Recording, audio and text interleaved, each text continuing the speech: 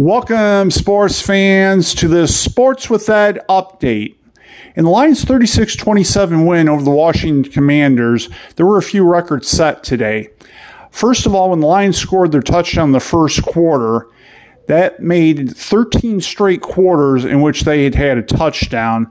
That record has now been extended, or actually 12 straight quarters, in which they scored a touchdown. It's now been extended to 15 consecutive quarters, which is a team record. Also, Amon-Ra St. Brown set a few records today as well. Before I get to that, there was one more team record that was set, and that is when the Lions scored their 35th point. This is the third consecutive game they have scored 35 points, and it's the first time since the 1952-53 season where they have scored 35 points in three consecutive games. Amon-Ra St. Brown also set a couple of records. He had 8 receptions in the game today for a career-high 116 yards. However, by having his 8th reception, he has now had 8 receptions in 8 consecutive games, and that ties the NFL record set by Michael Thomas and one other receiver.